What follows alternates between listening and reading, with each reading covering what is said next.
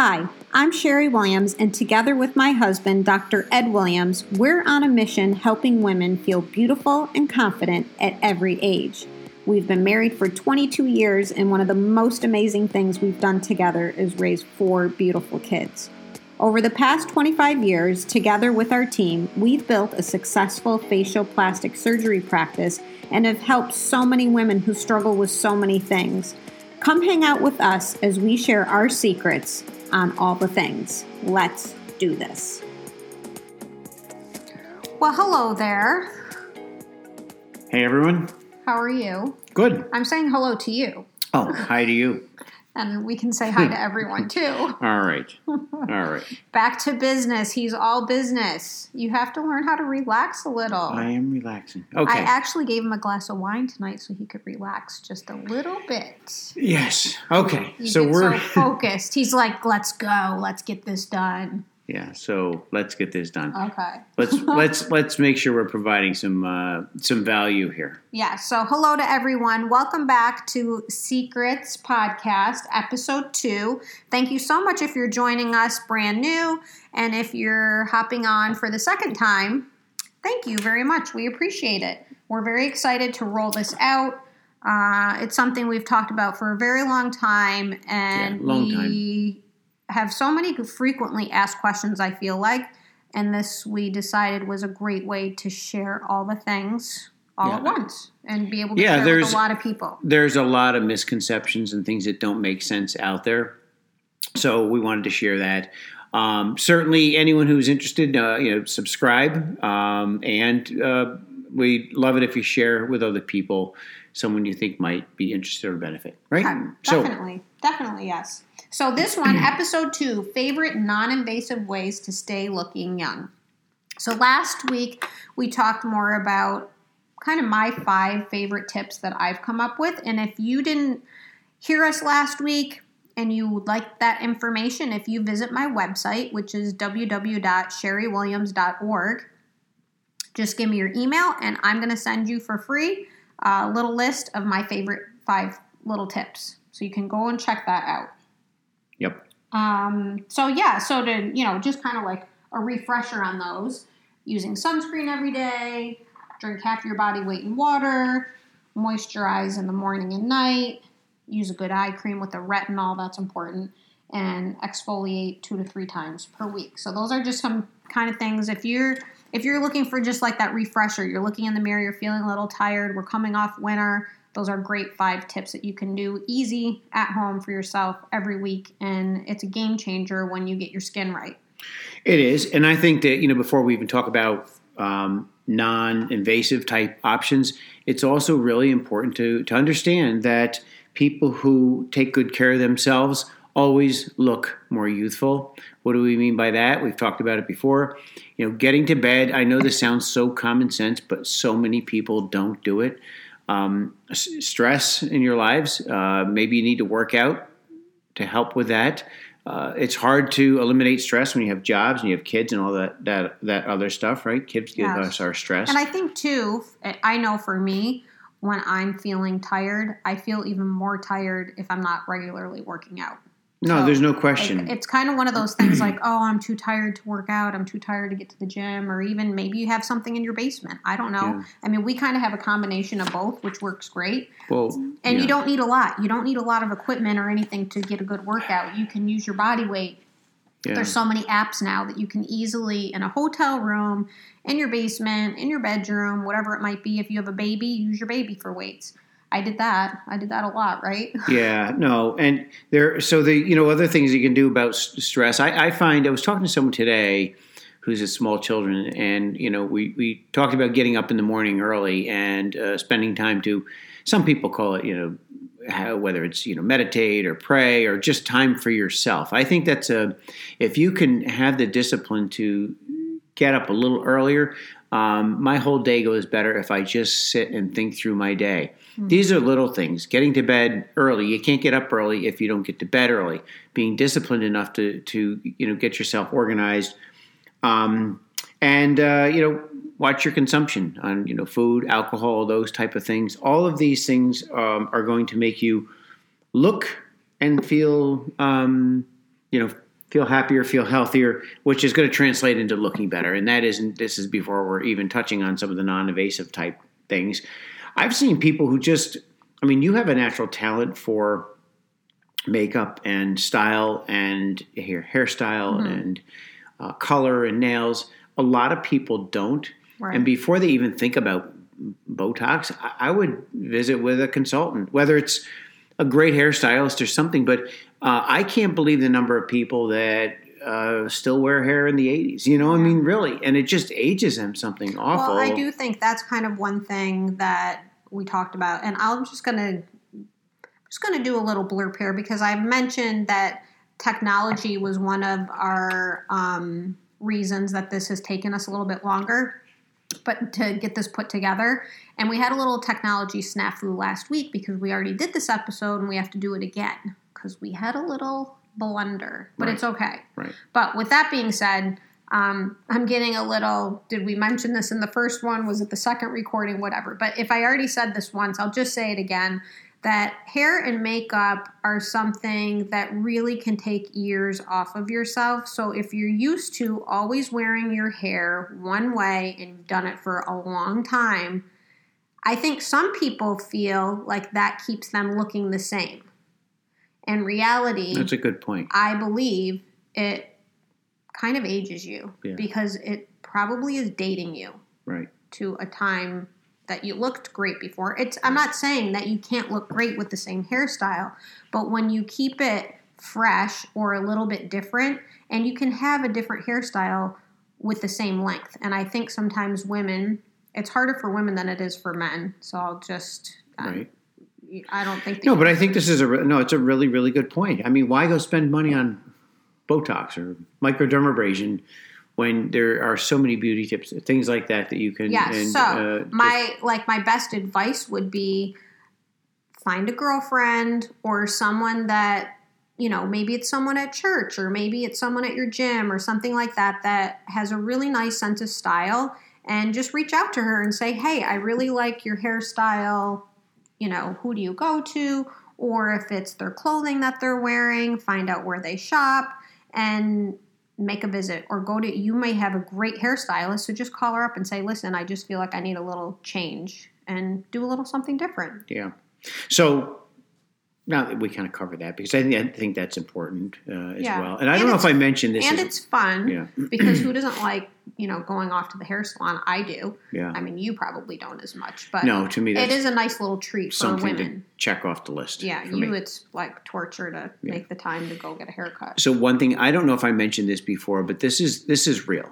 So we know that the muscles in our face when we smile and frown create wrinkles.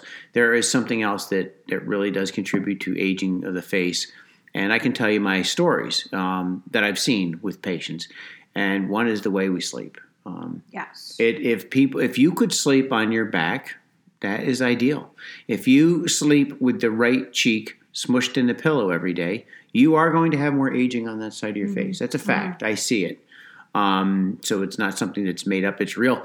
In fact, I see people who have occupations where they are driving for example, a male person. Yes.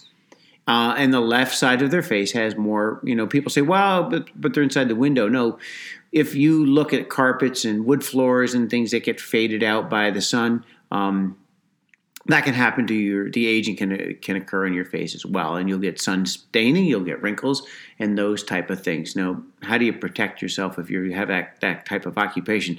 I mean, I guess you can put some because incidental light does affect that. But these are things that are important before you even start thinking about some non-surgical or even, surgical options. So one question I have for you, because we're going to talk about some non-surgical options, are the categories or age groups that are coming to see you? Because I think they are broken up a bit.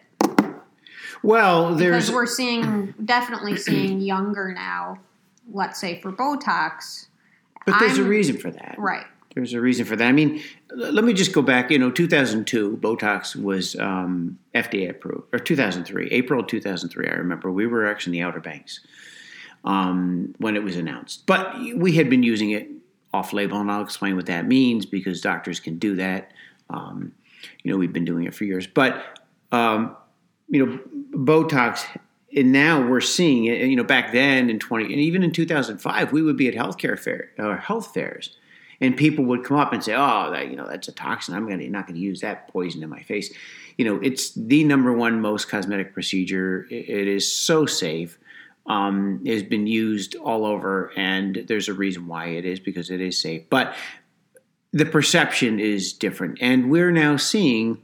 Because if you have, like, for example, twin studies where one twin gets Botox, say crow's feet area or frown area, and you follow them for a number of years, the one who gets the Botox will have fewer wrinkles because the lines are only where animation or activity has been. So we're seeing the 25-year-old more now preventative. As a preventative, even though that's not. It's all used off-label, and maybe I should just talk about that for a minute before, because we were going to talk about Botox, but let me just mention what that means. So when the FDA when a company tries to get what's called a label, an indication for a drug, medication, what have you, Botox included, they submit application to the FDA, and they have to prove that it's safe, and then they have to prove that it works. And so they have 100, patients with drug X and 100 without, and then they have blinded observers. In other words, the people who are quantifying this on the back end don't know what the other, so they don't know who got what, and they can prove statistically that there is a difference. When they go through that process, and the FDA says, okay, we're going to sanction this and say it's FDA approved, that means they can talk about it. They can say this is an indication. They can actually advertise for it, which years ago they couldn't, but now they can advertise. What that means now, so for example, the first indication for Botox was in the frown line area, the glabellar area. And that meant that Allergan, in the forehead, the 11s, right? Right. And that meant that the company couldn't talk about it in the crow's feet area. Couldn't talk about it in the gummy, where it's used in the gummy smile, and that type of thing. But what it meant is that doctors could, if they have evaluated something, feel it's in the patient's best interest, they can, providing they tell the patient, this is not an FDA indication, but I believe it will help you. They can use it what's called off-label. And so actually, most of the Botox applications now are off-label, but they're still, for example, in the crow's feet, they've got it. They've got it now for headaches. And in fact, years ago, physicians were using it for headaches, and they weren't supposed to talk about it. The company was. And in fact, they got themselves in trouble and settled a $700 million lawsuit because some of the reps were talking about it. Oh, okay. So doctors can use things off-label, and I think it's important for people to understand that. And sweating, excessive sweating. So there are a number of indications now, and of course the other neuromodulators are trying to get these indications. So I just want to mention that we're, as we start to talk about Botox and age, we are seeing younger people now. And it's used typically off-label, and it's used in the, the 11s and in the crow's feet area. That's probably the most common. So, but let's get back to skin a little bit, because you asked me some questions earlier, right? Yes. About there's different ways that very popular ways to treat the skin. Yes. So some other non-invasive or non-surgical options for skin. So let's say you're doing all the things, and you have some hyperpigmentation. There's only so much that you're going to get out of your skin care that's going to alleviate something that's hyperpigmented, because that's deeper in your tissue. Correct. So what would depending on the hyperpigmentation, some of it's more superficial. So let's say if you're someone who's gone through a pregnancy and you've had the mask of pregnancy, which is difficult. Yes, so very that's difficult. Hard, but we're seeing with micro needling, which is different than microdermabrasion. Yes. So I think those two things are good to talk about because they're both different. Yeah. So I don't want to get off on a big tangent on hyperpigmentation, because that's a whole topic unto itself. Yeah. Which we can do part of the aging. It is part of the aging. And so some people can get it from, and really, if you think about it, you have the pigment cells, the melanocytes, and the darker your skin, the more melanocytes you have. You have the pigment cells fighting, because they're trying to spew out pigment when they're stimulated by the sun and even by incidental light. And then you have us, trying to clear the pigmentation. So it's always a little bit of a war and a battle. So there are some things we can do. There are a couple different types of lasers that works on some of the brown spots. The mask of pregnancy is a little more difficult, and a lot of these we can treat and lift with certain types of peels, some of the lighter peels. So as we get onto microdermabrasion, what is microdermabrasion versus microneedling, right? Now, we in our practice choose not to do microdermabrasion. It doesn't mean that it doesn't work. I feel that really belongs in the hands of the estheticians. We work with registered nurses, and everything we do is medical grade. So microdermabrasion is basically, it's like sandblasting with these little crystals. That in sandblasting is, sand coming out under pressure. That's what they use to take paint off of some of the buildings, right? So these little microcrystals kind of sandblast the skin. It gets sucked up by the instrument. And what it does is it really takes off the dead layer of skin called the stratum corneum. More so than what you can get out of an exfoliator. Yeah, pretty much. Right. Pretty much. And people love it. They love the way it makes your skin feel. The plus and the minus is it's very easy. It actually kind of feels tingled. It feels kind of good. And you love the way your skin feels when you go out of the esthetician's office. The downside is it does not do anything at a deeper level. It does not do anything permanent in any way. So for a long-term lasting result.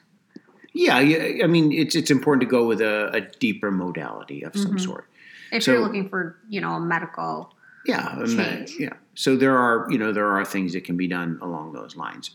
So how does microneedling do? Think of a sewing machine with a needle going up and down. Microneedling is a lot of these little needles. What we do is put a topical cream on first to numb the skin, and the microneedling, and again, done in a physician's office, can go up and down at a little deeper level. But with that, we can put some treatments on there that may help with hyperpigmentation. It gets down deeper in the skin, and even using PRP, which is platelet-rich plasma. Some people have been doing that.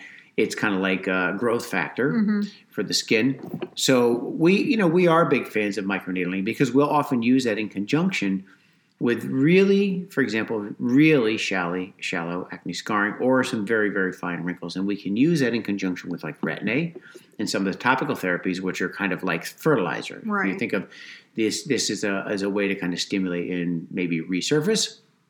Then the Retin-A can work as some kind of a fertilizer. And I've had microneedling because I had the hyperpigmentation along my jawline, and which helped, we're pretty sure came about from using a blow dryer and blowing out my hair a lot.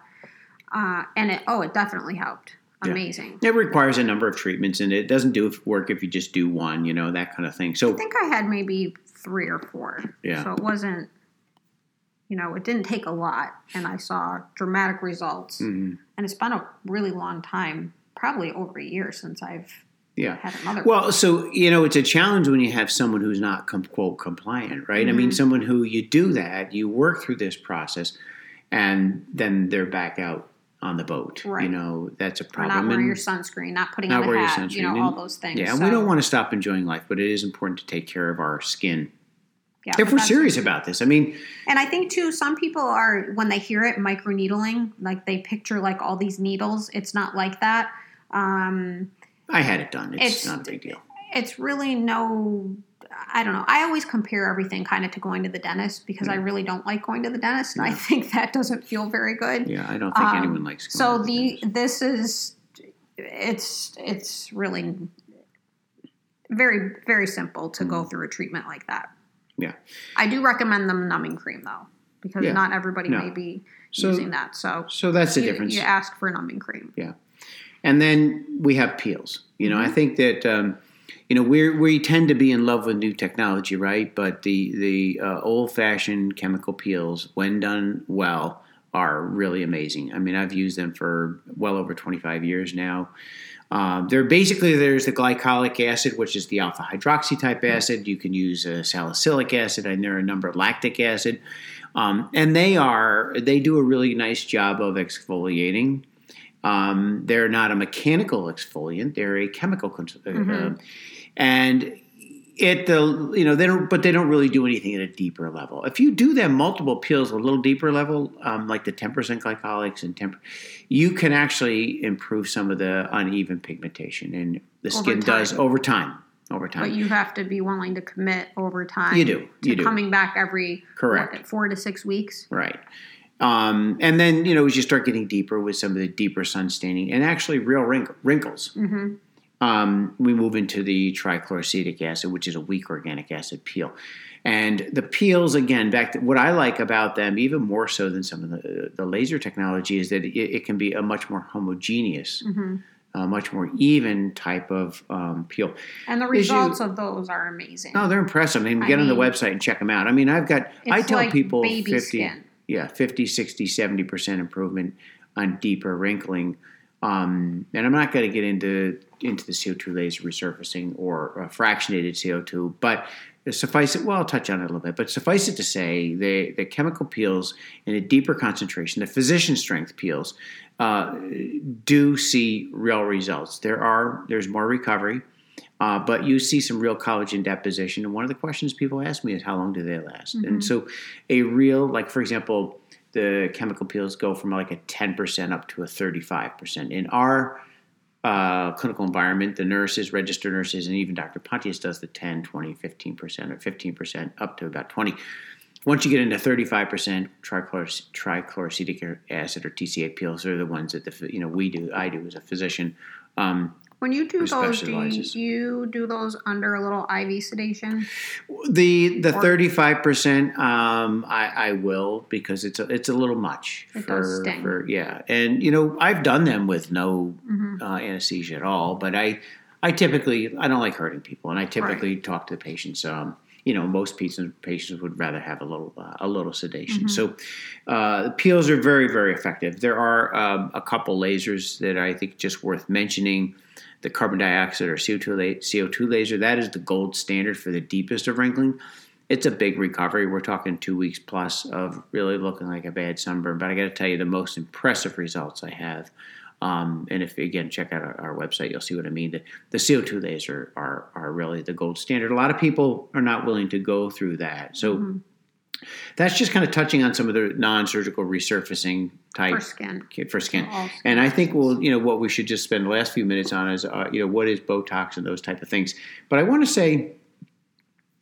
say something because I think it's important that people know that surgery, when it's done well, is not seen. And unfortunately, we have a lot of people that have entered the field, and I've been doing this for 25 years. We have all kinds of experts now that are, go to, I don't want to say weekend courses, but they're new to the specialty. Let me put it that way. They weren't formally trained in plastics or facial plastic surgery or maybe even dermatology, but they now are interested in this. And what I always say is that, surgery done well is not seen. And we have a lot of people that have imbalanced non-surgical, injections, fillers, and they don't look good. So the non-surgical, when not done well, can be seen. Yes. And so I think it's important to throw it out there and at least talk about that because, Well, I think because probably people think because it's not surgery that maybe it's not as difficult for a technician. So if you're just, you can kind of pop into like a pop-up clinic kind of thing and get it done because it's not a surgery. So it's an easier... It's easier, but it's also very easy to overfill in certain areas. Right, it's very easy to make mistakes if you're unsure of the anatomy and how it balances out and how the fillers are to be used or what fillers to use in what places. There's so many different options. Correct. And so fillers done poorly are seen. Right. And, unfortunately, people say, well, they look at somebody and think, well, she must have had some bad plastic surgery, when in reality, she had nothing surgical. So I think it's important to understand that that a natural rejuvenation really comes down to a balance of understanding. A balance of understanding, is it wrinkling? Is it volume loss? Is it settling or sagging, soft tissue, neck gel? And I think what we do really well, too, is evaluating all those things. So if someone's coming in and they think, because they've done their research, that they will be best suited for a filler, you may say, actually, you're really a better candidate for this option over here. And vice versa. Exactly. Sometimes people come in, they have these, smile lines, right? Deep smile lines, marionette lines, and they think they need a lift. Right. And in reality, even maybe the best lifts. Botox. I mean, look at a little maybe the Botox and the depressing muscles, and a little filler is much more economical and it is a better option, for So I think that's really good. That's one thing that we're really good about is customizing patient the treatment. care. Yeah, because if you take good care of people, they always come back. So I think that's why it's important to, and the way we have things set up is everyone is a specialist. So we all kind of cross over. If I think someone's best served by Dr. Pontius with filler, I send them down because that's in the patient's best interest. Anyway, so let's just for a couple of minutes talk about the difference between Botox and fillers, because that question still does come up from time to time. People don't understand it. I think it becomes confusing because people aren't exactly sure. Right. So there are two broad. The big category of Botox, right, is what's called a neuromodulator. And what Botox really does is that there is the nerve, and the nerve speaks to the muscle and says, "Okay, contract." And what Botox is, and it's there's nothing toxic about. It's a protein. It's naturally made in an environment, and it gets broken down by your body. So it's just amino acids. So there's not like a chemical. People don't understand that. It's just that Clostridium bacteria make it, and if it can be, that's where the Clostridium bacteria make it, and they used in large doses can be toxic. Okay, so what it really does in a really controlled manner is that when you inject it in a specific way, it talks to them. Basically, it binds the receptors on the muscle where the nerves come, and then the nerve can't speak to that muscle and tell the muscle to contract. That's how it works. It lasts 3 to 6, typically 6 months or so. And what we really want to do to provide value to the patient is making sure that we are giving them just the right amount so that they have a nice sustained result. So that the result at the end of 6 months, they're coming back and that's the right time frame for them. Or it could be 4 months. Or most of our patients, we typically see them at 4 months, 3 or 4 months, and they do touch-up. But then you can just, do a little touch-up. Well, they don't need as much. Yes. And so you're getting a long-term value, you're getting a better, result from that than you are by just... If you waited 8 months... Right. Then you're going to and the other thing I think that is really important when when you talk about the dosing, we dose by the unit, and the reason we do that is we only charge patients for what they use. A male, for example, forehead is a much stronger muscle, requires more Botox. So if they're coming back, they may need a little bit more of a touch-up. And so I don't believe in just doing the whole zone and treating, because it becomes cost prohibitive for most patients. What people want is really targeted treatment to give them the most natural result. So that's one thing. And then there's the fillers, and how do the fillers work? The fillers really work. Most of them are hyaluronic acid type based. And the way they work is that you inject them in areas where there are deep folds and things that age people. Probably the most popular area that people think of, they think of the marionette lines, right? The puppet lines. They think of the smile lines. And sometimes actually people really have kind of deflation and volumetric loss in the mid part of their face. Now we're seeing, we do see people fill up, too much of the cheeks and too much of the lips, and that's what stands out because it looks unnatural. Well, and I think too, another little point to mention here is weight loss, weight gain, and fillers. Yeah. Well, that also goes along with, living healthy, right? And, and stress on your body and all those things. If you go through a filler treatment and you get your cheeks done and then maybe you gain 10 or 15 pounds, you could easily now have a little too much cheek. Right. Yes. And, I don't want to get into, because, this is really the subject for another podcast, if you could talk about just fillers and volume and fat grafting and Sculptra and all that other stuff.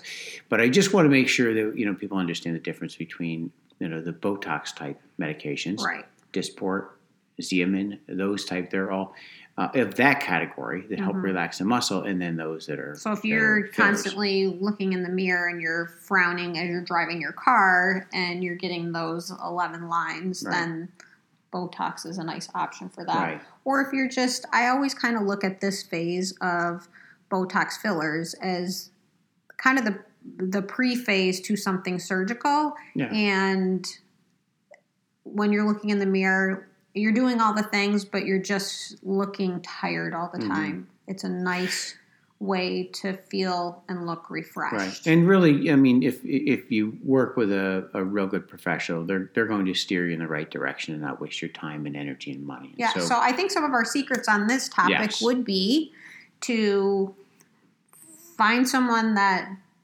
does a lot of these procedures all the time. Look at their website, before and after pictures.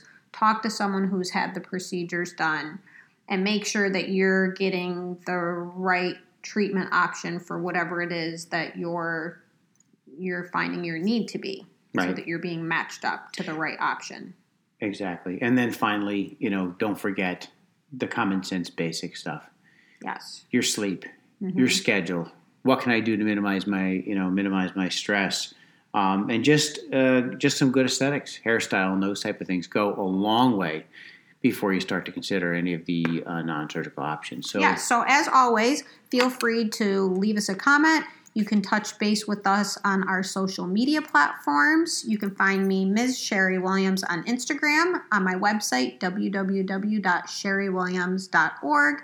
You can visit williamsfacialsurgery.com. Yeah. And your Instagram is, I always forget it, I think it's edwin.williams.md. Yeah, I think so. I think that's it. I always anyway, forget yours. Thanks for spending some time with us. Yes, thank you. And we'll see you next week for episode 3. Take care, everyone. Hey, everyone. That was so much fun. Thank you so much for listening. If you liked the episode of the Secrets Podcast today, please consider subscribing on iTunes and sharing it with your friends. As newbies in the podcasting world, we promise to do the best we can every single week and then do better. And we appreciate your support as we navigate the joys of the world of technology. Hey, I have a great idea. Let's stay in touch. You can find me on Instagram at Ms. Sherry Williams, Facebook, Sherry Williams, and online at sherrywilliams.org. And you know what? Head over there and receive my 5 top tips on anti-aging and feeling refreshed and rejuvenated every single day. And remember, it's absolutely all right to be bold, be beautiful, because that's being you. Until next time, XOXO, Sherry.